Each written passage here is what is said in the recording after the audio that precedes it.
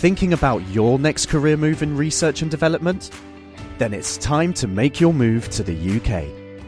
The nation that's investing £20 billion in R&D over the next 2 years. The nation that's home to 4 of the world's top research universities. The nation where great talent comes together. Visit gov.uk/great talent to see how you can work, live and move to the UK.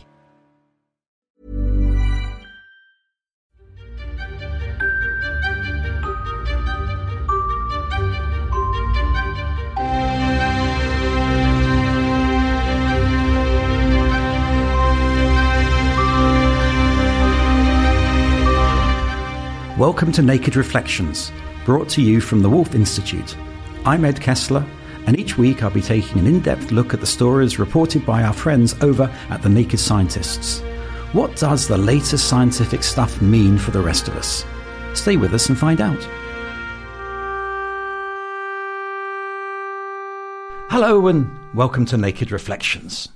When it comes to learning and education, there's always been a tension between the need for discipline and the requirement for skepticism. The balance between these two approaches has ebbed and flowed over the centuries and continues to do so. But perhaps you can't have one without the other. Discipline is our subject this week, and I'd urge sceptical listeners to Naked Reflections to remember that. Discipline, you might say, starts at home. Here's an extract from an article by Priya Crosby on the Naked Scientist website, summarising the findings of a report by Yvonne Kelly. Boys and girls without regular bedtimes, the team found, performed less well in academic tests than individuals who had a more regular schedule. Girls who experienced unusually late or unusually early bedtimes, after 9 p.m. or before 7:30 p.m, also had reduced academic performance which was on par with children with irregular bedtimes. With me to discuss discipline, I have Julian Stanley of the Clear Thinking Consultancy. Julian helped launch the Educational Support Partnership, which gives wide-ranging advice to schools, colleges and universities. He's just been appointed CEO of Transitions UK, a charity devoted to young people and issues of mental health. And joining us is the Woolf Institute alumnus, Dr. Austin Tiffany, whose PhD thesis was entitled Pedagogies and Practice. Austin worked for the International Community of the Holy Sepulchre in Jerusalem, supporting Christian churches there, which I suspect required a lot of discipline, and is now director of the Good Faith Partnership, which is devoted to civil society and the common good.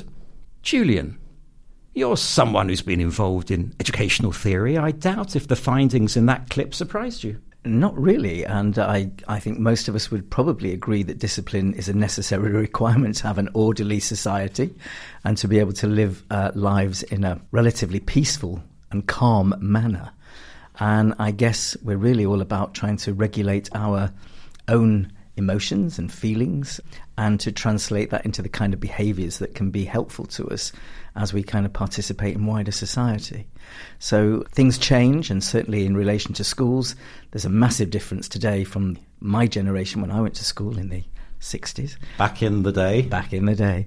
And, quite marked difference. So I think progress has been made, and discipline's a key and vital issue to crack. So, Austin, do you think that good discipline in childhood translates into good habits in later life? I think I largely agree with that, but, I'm coming from a fairly unique perspective. Well, not unique, but different, in that I grew up in rural Texas. One of the main things I think about is actually in terms of dress. So I found it really shocking when I first came to the UK, and that there was kind of this disciplinary dress code. You need to dress in a certain way, and you do that, all your years of education. And I remember many times growing up that this was brought, to a vote in my hometown. Should we implement a dress code? And always it got struck down massively. No one wanted it. And part of it was because so many parents said this is an opportunity for kids to express themselves. It has a problem, especially in economically diverse schools. It's very clear all at once who the rich kids are and who the kids from struggling families are. But at the same time, I enjoyed it. I enjoyed kind of wearing my identity on my sleeve. And I think that school gave me the context of discipline while still allowing me to be creative in some way. Very interesting. I mean, I sit on a board of United Learning Academy Trust, one of the largest in the country.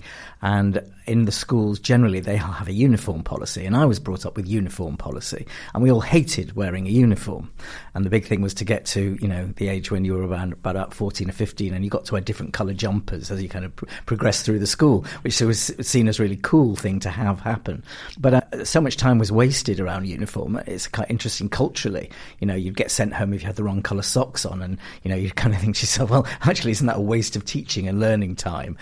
But I think the cultural point is quite interesting, because I think in different cultures, the way in which we view discipline or we view conformity or non-conformity is very different. So, you talked about obviously being in Jerusalem and being in parts of the Middle East where it would be completely different. I suppose if we take discipline and the meaning of it, I guess I think the Latin comes from the Latin word, and it's meant to teach and to instruct. But I think we associate discipline a lot of the time with punishment. And certainly at school, I remember having that, because I was still in the era where corporal punishment was allowed in schools. So we were regularly hit one way or the other.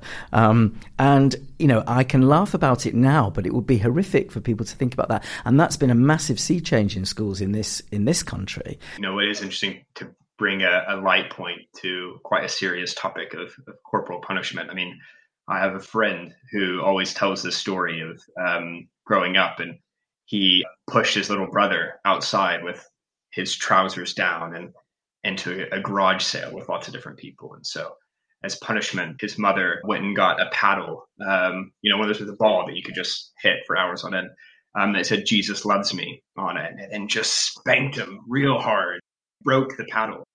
But there is something painful, isn't there, about the fact that discipline has been taken over by punishment. The word itself comes from the Latin to teach or to learn, instruction and training. And I'm just wondering whether we've lost the real sense of what discipline is. And today, in terms of technology and the sort of the revolution of social media, how much that's changing our understanding of discipline. Yeah, I mean, I was quite interested about the constellation between discipline and motivation. I mean, you've touched on the religious aspect of discipline, and certainly there was a whole thing around certainly all my Catholic friends, and I lived in an area that was Jewish and Catholic, and C of E kind of went one on each house really in rotation. But my Catholic friends, they had very severe kind of parents who did, instill much more what I call of that kind of incident that you talked about, being hit as a kind of form of this will teach you. The trouble with all of that, if we look at it neurologically, is it can, in its extreme, create fear. And I think what happens is you're then teaching people that violence is the language to use to mediate conflict or difficulty. And we've moved away from that considerably in the West, I think, and moved towards the idea that actually we should be trying to train, instruct, drill, mediate, negotiate, and set firm boundaries, which is very different.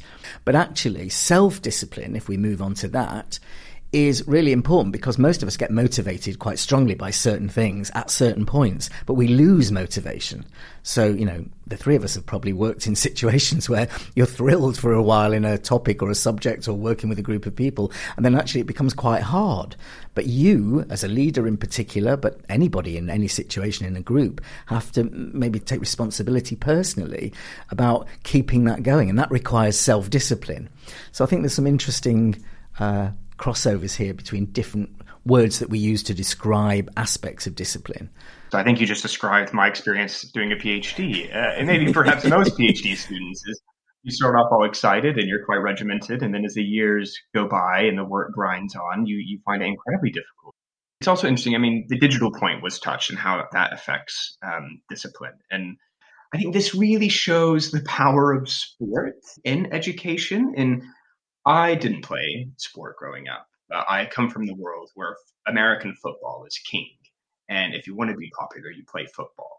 But actually, even though I didn't partake in it, you can really see the intrinsic value of it, especially now in an area of kind of heightened individualism through a screen, is, you have a team of coaches. So you have a relationship and a mentor with a coach who maybe only has 10 other players that he's looking after. It's a schedule, it's regiment, it's exercise, and you're always building towards something. And it's about community. And not only the community within your team, but the fact that where I grew up, everyone goes out to watch the game on Friday night. We talked about how discipline as a punishment, but I think often we need to think about discipline in terms of formation. And I think this is largely structured and shaped by my own PhD research.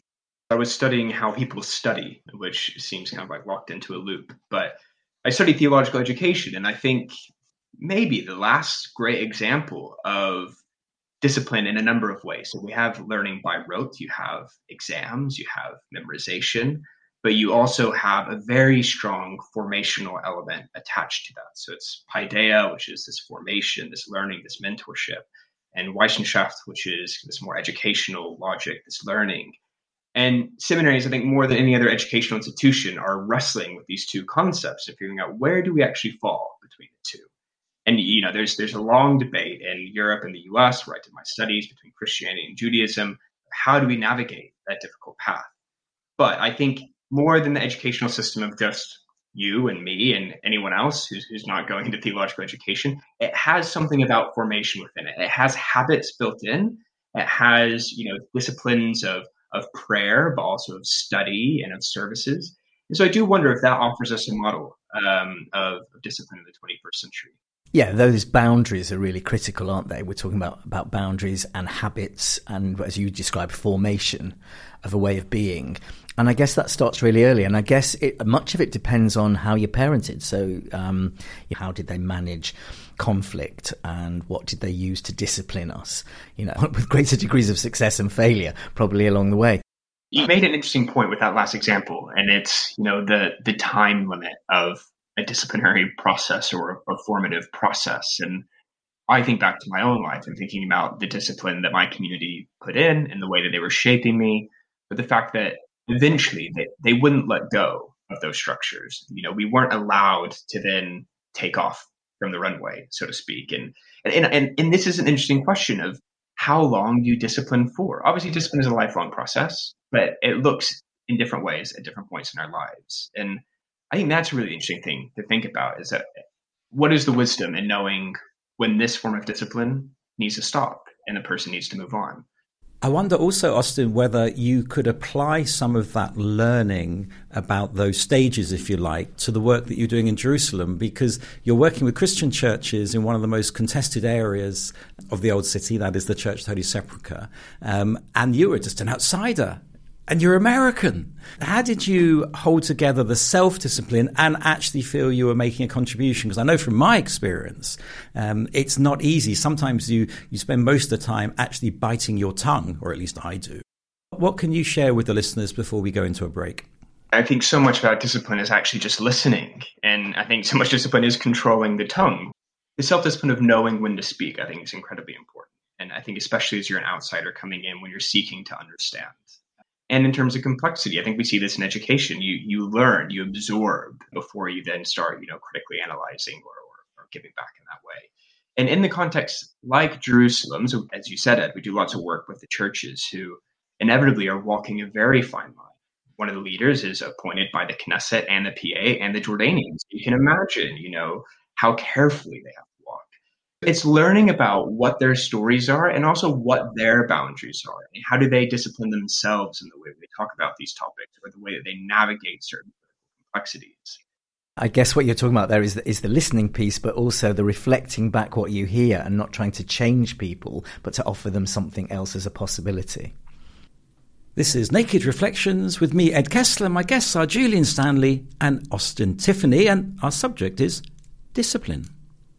There's a gag doing the rounds of teachers which has a fictional pupil say, "I don't know the facts, but I think I can explain their significance." And the mastery of facts, let alone the notion of learning by heart, seems to have been trumped by a thirst for theoretical speculation. Perhaps we should rethink this. Here's Alia Ali on the Naked Reflection show Memory and Memorizing.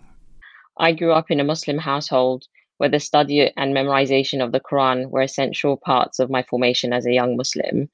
To my Quran teachers, it was more important that I committed chapters of the Quran to memory before I could learn, to understand the meaning of the text. Alia was talking about learning by rote as commonly implemented in a strictly religious household. Julian, you've worked with strictly religious across different faiths. What's your view of learning by rote? Well, I'm a little bit old-fashioned about this because I actually think there is a place for it. I think I don't think it's the best way to teach and learn in many respects, but if we think about learning languages, you have to repeat. And, to learn verbs, nouns in different languages, you've got to kind of do that repetition work. I always remember with my own children, not wanting them to go to school not knowing their times tables. Because when I went to school, I always used to get picked on to do the 9 times table, and I couldn't do it. So I'd be in fear of every lesson, being chosen to kind of what are 9 nines, and I'd freeze, and then you'd get usually hit with a ruler if you couldn't do it. With the kids, what I did was we would do it by rote at bath time. So I had 3 under 2, so they were all in the bath together at the same time. We would have them on the wall, but we would sing them. And we would sing them by rote. And they went to school knowing their tables. So, that is an example of where I felt teaching by rote, you could be creative about it and you could do it in a way that wasn't kind of boring and horrible and wasn't seen as a chore, but actually was going to be useful. If we just think that alone is a technique of teaching, then we're going to miss out on the possibility of enabling children to fulfill their potential. Learning by rote, that's something that's quite common in the Middle East, Austin. I think particularly within Islam, reciting the Quran is obviously very important. But I think, that there's a tradition of that in other traditions, other faiths as well. I remember some of my Mormon friends growing up who spent every single morning in intense study before they even got to school and religious education. I grew up in a tradition of Bible quizzes, having to rattle off the order of the Bible, under pressure. There are traces of this throughout a number of religious traditions. And again, I think I go back to my point. I see their importance, but to what extent do you need to move past that? At what point do you need to start critically analyzing? And I'm not totally convinced that learning by rote gives you the necessary skills to critically analyze a faith tradition or a text. In speaking from my own experience, I could tell you kind of the order of the parables or the exact journey that Paul took on his first missionary trip. But I'm not sure that did anything to help me understand the meaning behind a parable. If anything, it just kind of showed me, I know I can look up in Acts chapter 4 for the story. I'm going to stand up for a bit of discipline by rote, a bit of learning by rote, because I wonder if it truly is inhibiting. As an artist, you have to repeat the same tasks over and over, which is paradoxical, isn't it, in a creative person, but necessary. One of my early careers was I was in the theatre, and you had to be able to learn things, and that would involve repetition, really. So it's a really important skill actually to repeat things, and it's important to remember that there are things that you don't want to learn that you might need to learn. So in science, you've got the elemental tables and so on and so forth. Certainly when I went to a Jewish school, you were expected to learn certain prayers so that you knew them. What I always found bizarre was that nobody talked about what they meant. Which is really probably what we're talking about. So learning by rote is a skill, and it's a useful skill. But I think, meaning around what we're learning, what things mean and why do they matter, and why do they matter to the community, why do they matter to a wider society, why do they matter to you? I think those things are really important, about values, about belief, about difference, and what that might mean for each of us and how we navigate the world. These are really important things that you can't teach by rote. Yeah, and I think also what comes to mind is not only resuscitating a text or a prayer, but it's learning by rote in terms of practices as well. So with the work that I do in Jerusalem, I had the opportunity to visit Mar Saba, which is a very, very ancient monastery in the West Bank. And speaking to some of the monks there and just learning about their schedule of habits and prayers and services that is every day. But speaking to them about how that forms them, and not only how it forms them in their monastic life, but also how incredibly challenging it is. And so it isn't just all positive, but they tackle this challenge as a necessary part of their spiritual journey. We can find that throughout the religious traditions in the world. And way beyond the Abrahamic faiths, of course. As you were speaking, Austin, I was thinking of the Far East, and silent retreats and those sorts of disciplines, which are equally challenging. Meditation is a kind of challenge, isn't it? So Buddhist meditation, any form of meditation is probably a challenge because most of us kind of run from thought to thought. But learning to control our thinking or to control our minds and quieten our minds so that we can follow through on our thoughts or focus in particular areas is, again, a skill that we all have to kind of learn and relearn. And we're constantly relearning in different ways, I think, through our lifetimes. I'd like to move the conversation on to a different aspect of discipline, and that's military discipline. If there's one group that has the thread of discipline running through it, it is, of course, the military units. Yet the line, "I was only following orders," is not a defence for any war crimes or any trial. It's a real conundrum, that, because, yes, soldiers are trained to follow orders. And at what point does individual conscience come into play? And that's incredibly difficult. So we've seen that through, the Nazi war trials and so on and so forth. Where, as you say, people will say, well, I was only doing what I was told. But at what point do we have to think, actually, that's not good enough? That's incredibly difficult. And, we hear about the people who followed. I mean, I guess that's the trouble with regimes, if you like, because the more you have a authoritarian approach in a society, the more likely it is that people will lose the ability to think for themselves and make an alternative choice. And I think authoritarianism in any form, whether it's in parenting, is really problematic. Now, of course, we need the forces. We've seen in recent times with Ukraine, we've seen what's gone on here and the bravery of certain people defending their territories. So we've seen in our lifetimes, in a way we never expected to see. Certainly, I've always thought myself very lucky to have lived through most of my life with, no conflict on the horizon in Europe. And here we are on our doorstep with that. And I'm all for people defending their right to their own cultures and existence. I think that's really, really important. But how do we mediate that about what's actually possible and doable? And I think this is about the problem, really, with military training, because it's very fixated on you follow a particular regime, you follow a particular set of orders.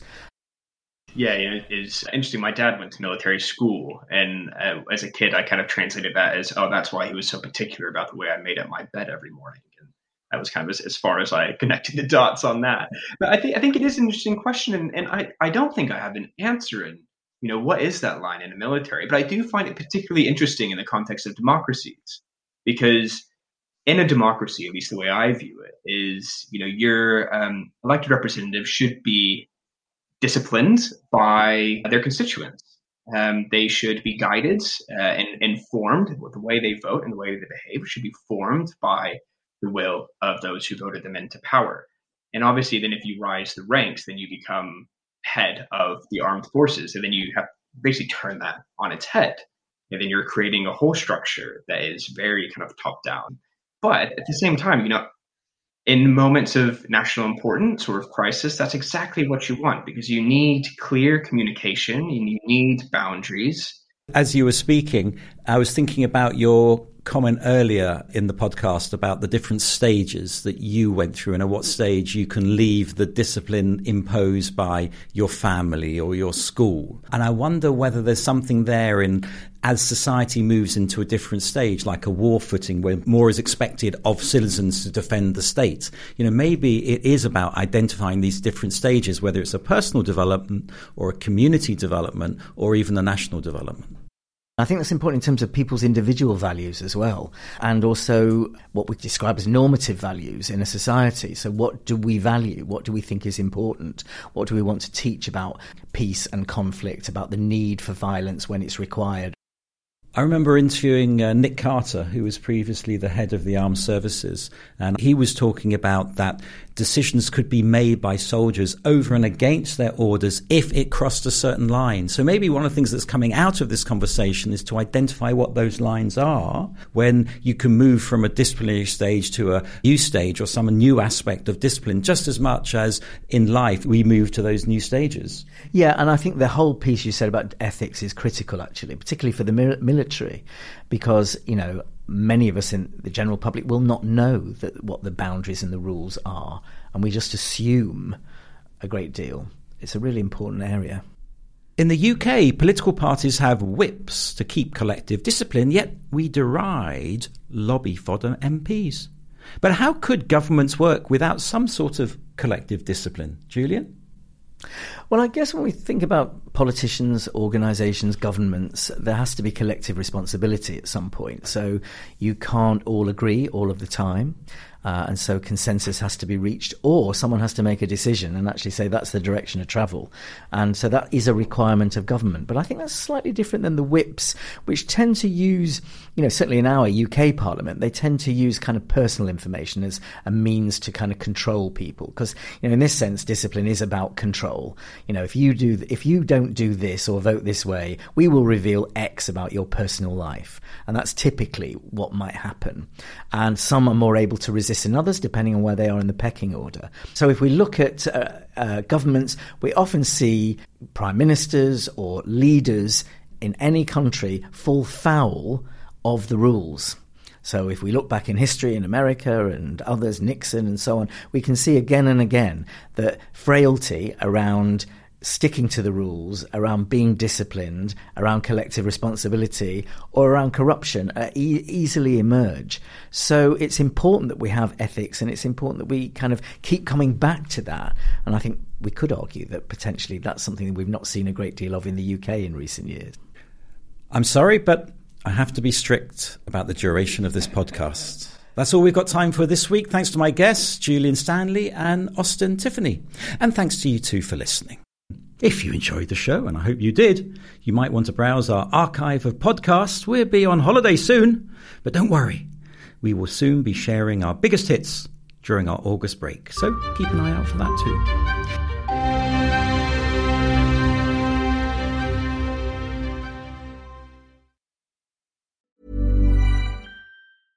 Thinking about your next career move in research and development? Then it's time to make your move to the UK. The nation that's investing £20 billion in R&D over the next 2 years. The nation that's home to 4 of the world's top research universities. The nation where great talent comes together. Visit gov.uk/great talent to see how you can work, live and move to the UK.